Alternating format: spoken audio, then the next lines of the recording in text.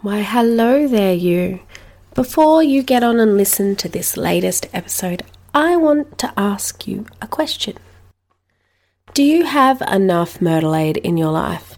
If the answer is no, did you know that you can get exclusive access to 2 whole previous seasons, dozens of exclusive episodes, and a catalogue of minisodes? All you have to do is head on over to patreon.com/myrtleaid, spelt MURDERLAIDE, and join our Patreon family. For as little as $5 a month, you get more Myrtle Aid than your strange mind can handle. The more you pledge, the more you get. Seriously, guys, that is like a single cup of coffee per month, and you help support me as a creator, and you help keep this podcast an ad-free zone. Because, there has to be one space in our lives that's ad-free. Okay, on with today's offering.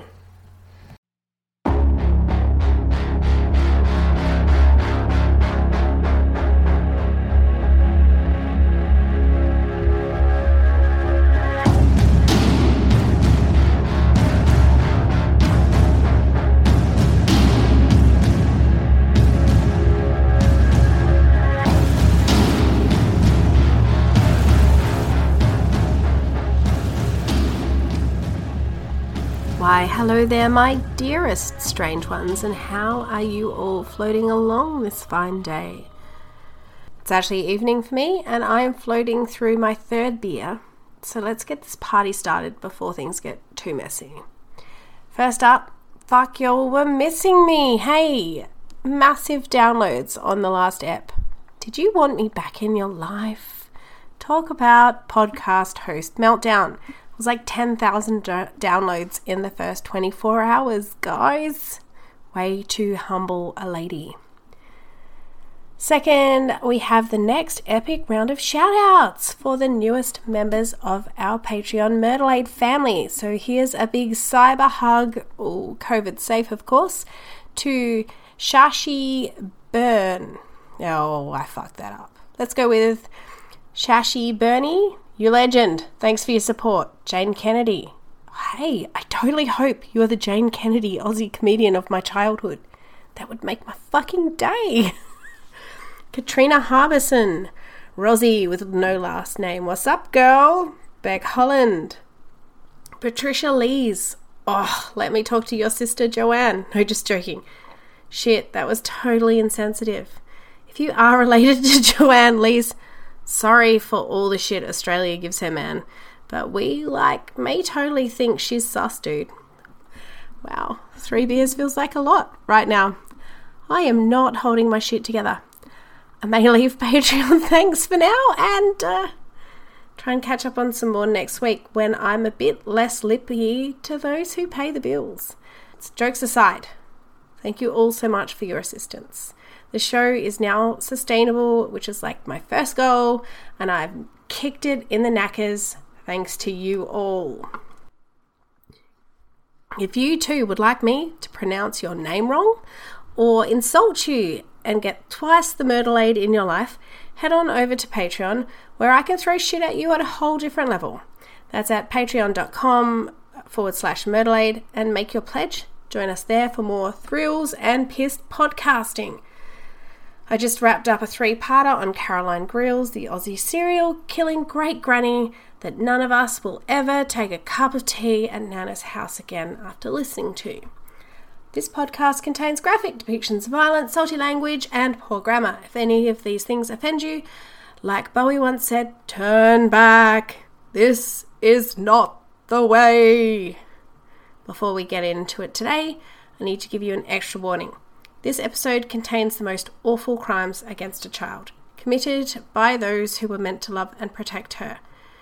This is one for those who are triggered by abuse or neglect or violence towards children you maybe want to not listen to. If you get sensitive and emotional and choked up at times, well, frankly, that's good. We should all be so angry about Chloe Valentine's death. We should all be incensed and writing letters to lawmakers regarding the light sentencing and early release of child killers. I am here today for the sole purpose of making you feel as crazy and agitated and as angry as I am.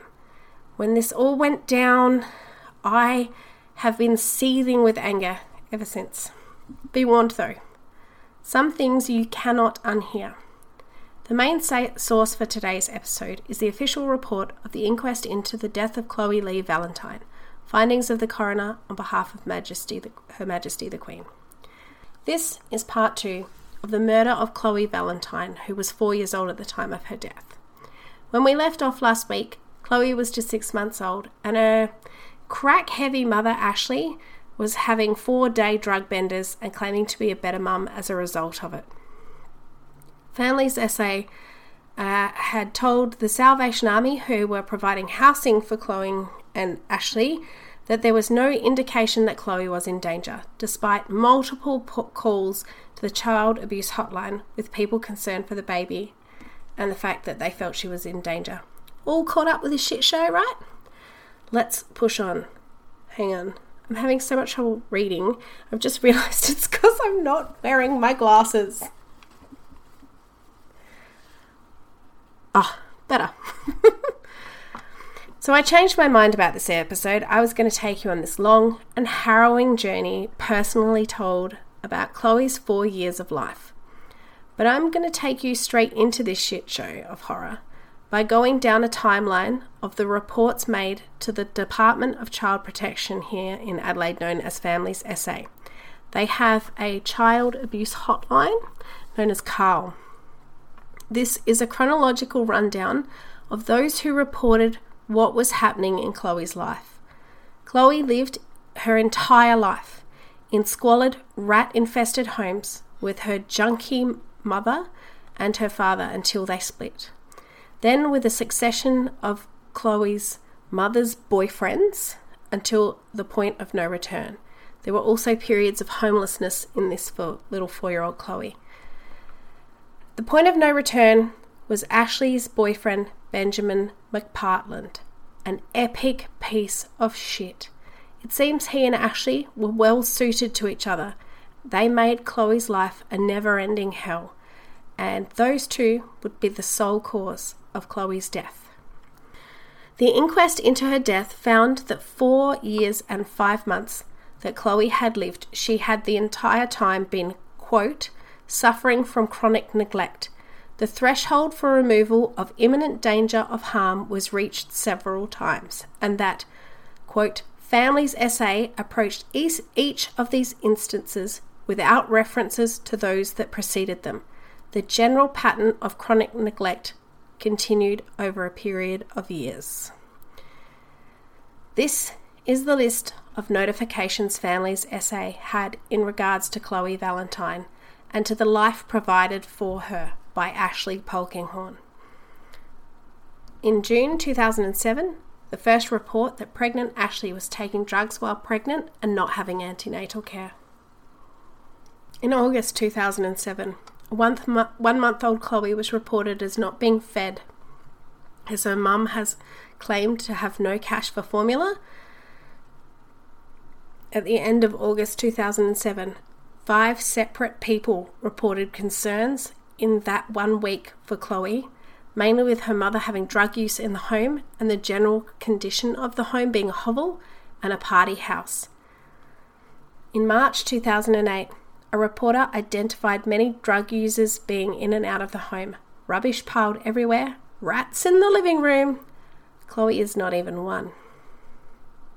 August 2008. Some concerned citizen called to say that Chloe was being neglected and she and Ashley were homeless. On the 28th of August 2008, a fucking cop called and put in an official paper report to Families SA to say that he had found 1-year-old Chloe in the care of a 16-year-old boy, not her father, a stranger, in Civic Park while her mum was, quote, off somewhere to get off.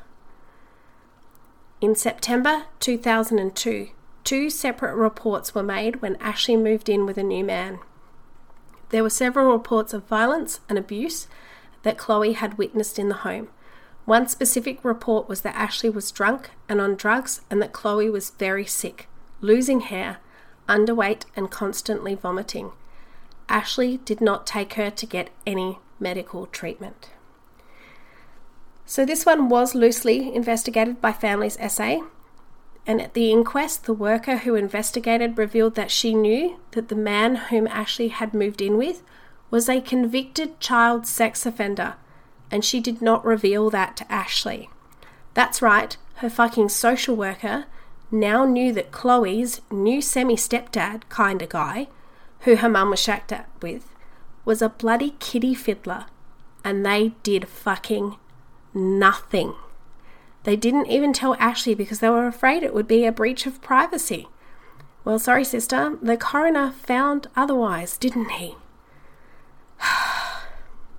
On the 10th of November 2008, Ashley was seen drunk in Civic Park.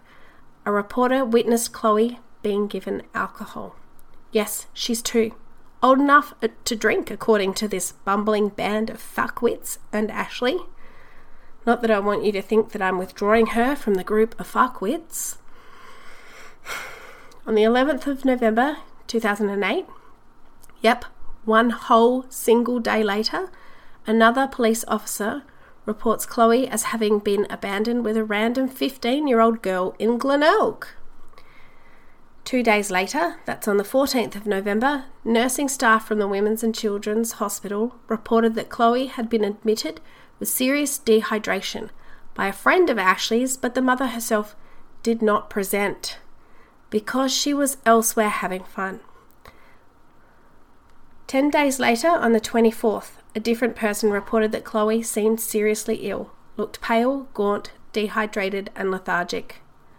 By the end of 2009, Ashley's father, Alan Polkinghorne, has had enough, and he and her mother, Belinda Valentine, begin a very serious effort to try and get Chloe off of her egg donor. This is the first report that Alan Polkinghorne makes about his granddaughter, and it's actually pretty fucking distressing. In essence, he says that Chloe has been neglected since birth. She is underfed and malnourished, skinny, dirty, and constantly smells. He says she's unsafe. Nothing is done. He pleads with Families SA for he or his ex-wife to have their granddaughter, but it is clear from evidence in the inquest it was actually never considered by Families SA to take Chloe and put her in safe hands. Sending her back to her drug-addicted, sex-working, neglectful asshole of a parent is less paperwork than withdrawing her from the custody of an abusive parent. Kate Wallace, who made the original reports about Chloe when she was just a baby, made another report that same day. Chloe was also not collected from a carer, so Chloe was in and out of other people's homes for a long time. There were people who took her for respite. She was in government-funded childcare 5 days a week without any out-of-pocket expense to Ashley because she was considered to be a child at risk. She would go home for days at a time with a volunteer carer who worked for another organisation through Families SA, but and a lot of these people really loved Chloe. And there was no way for them to do anything except to report to Families SA. That was their only road to take. And they all took it. Over and over. And nothing was done. In March, Alan Polkinghorne reported his daughter again. This time he said that Ashley was involved in a serious domestic violence incident. More specifically, that her new boyfriend had seen fit to beat her while she was holding Chloe. In April, there is a report of Ashley having days-long parties while Chloe is left in a darkened bedroom, neglected, starving, and alone. In July 2009, an anonymous report of Ashley being drunk and Chloe looking dirty, skinny, and small. In August 2009, there is another report of Chloe witnessing Ashley being beaten. In November 2009, there is a report of Chloe being seen out in the very small hours of the morning, underdressed, watching street fights. Just before Christmas in 2009, the skinny on Chloe is now this. Now the family's SA workers are concerned, and they put an official report in that Ashley has pretty shitty mothering skills. Chloe is exposed to drugs, violence, and has been pulled from her childcare program that was the only thing giving Chloe some stability. And by the way, this childcare was not supposed to be optional. Ashley was required by Families SA to take Chloe here, but she started refusing to. Ashley began leaving her child at everyone's house so she can go out and party. By May 2011, reports become fucking unbelievable. Now anonymous people, this sounds possibly like a John, called to say that Ashley was doing sex work with Chloe in the home. In July 2011, a social worker reports, and this is going to piss you off so much, that Ashley is exposing 4-year-old Chloe to pornographic material, sex toys, and feeding her junk food. How did those 3 things make it in the same sentence? Like when you're eating Maccas with your kid and watching a little Girls Gone Wild and teaching her about dildos? Like, how the fuck was this allowed to escalate to this point? How are these supposed child advocates paid? I know they're probably underpaid, but what the fuck are you doing? This list does not include the reports from within the department. Like when Chloe was transported at 2 years old in the back of a taxi, unescorted to be returned by her social worker to Ashley. This is the incident when Ashley left baby Chloe in a park with a 15-year-old to go off and get pissed. Chloe was handed over by the police to Families SA, and they sent her back to Ashley via a fucking taxi alone.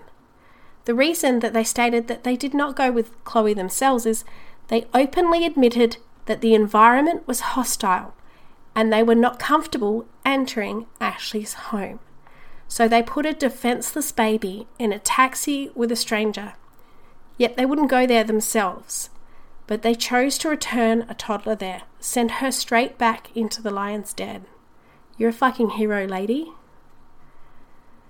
Now, I have absolutely no qualifications in this area, but I'm a human, and I'm a mother, and I'm a fucking ratepayer and a tax-paying citizen of this country. And this is how I see it. So if a mum is a messed up teen, that's your first red flag, right? If that messed up teen then becomes a junkie, it's a second red flag. Then there is reports of neglect and you see rats in the fucking lounge room. Third red flag, and that is all. At this point here, the third red flag, we the people, are we not able to expect that our paid government employees will act in accordance with their own policy? Are we not entitled to believe that this is where the best interest of a child should prevail? We tote this bullshit that every child is precious. But fuck, look how many adults are trying to intervene here. In this one case, over 40. Over 40 concerned Australians assessed Chloe to rightly be at risk. And you, our fat, rich and lazy government, sit on your collective asses and do nothing for this little girl, but wait for her inevitable and ugly death. And how many others stand behind Chloe? How many make it out alive to be raised in this shit? To become child sex workers, as this asshole was clearly grooming her 4-year-old to be?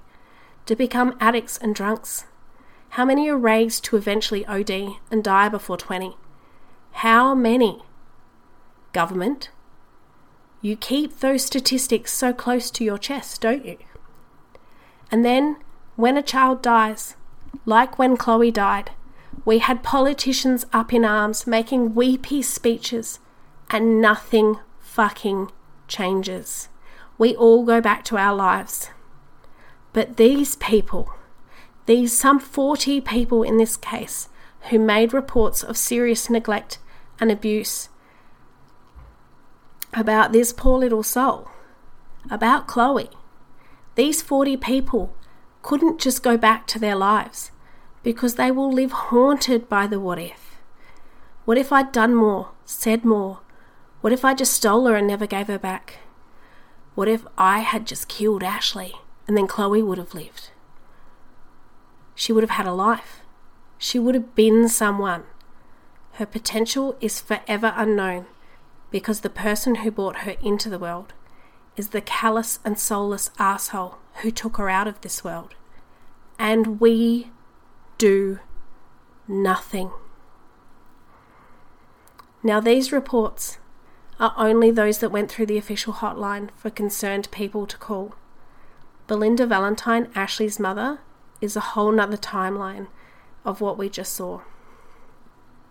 Her distressing reports were made directly to a family's SA senior social worker, as they had given her their direct line shortly after Chloe was born.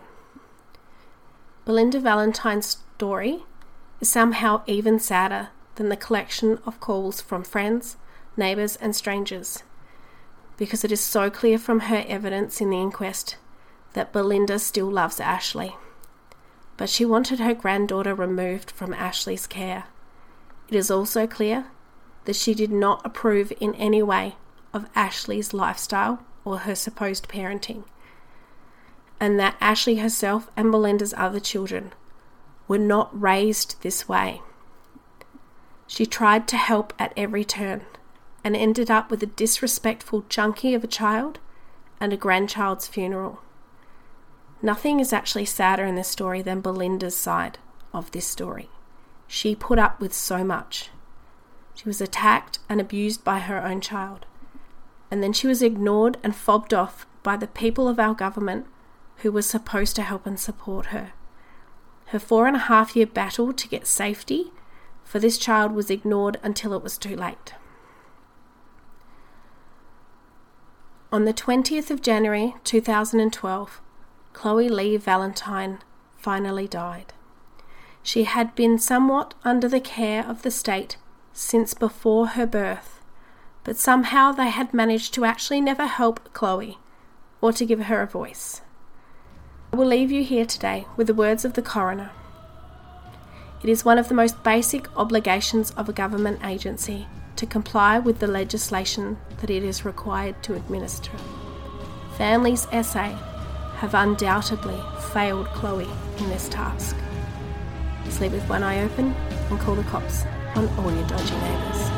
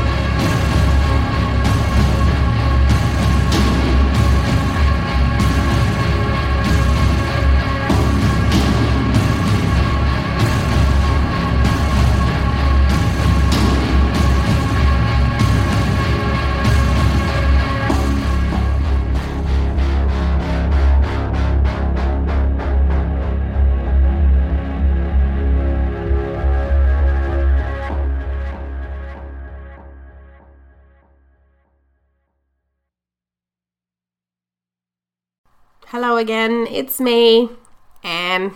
Can I ask you a favour? If you liked this episode of Murderlade or any previous episodes, please take a moment to rate and review. If you are listening on Apple Podcasts, Or alternately, head on over to Facebook and rate the show at the Myrtleade, the podcast page. Every rate and review helps other strange ones find us and join the family. Oh yeah, and I totally mean that in a creepy Manson family or the Aussie cult, the family kind of way. Thanks for listening.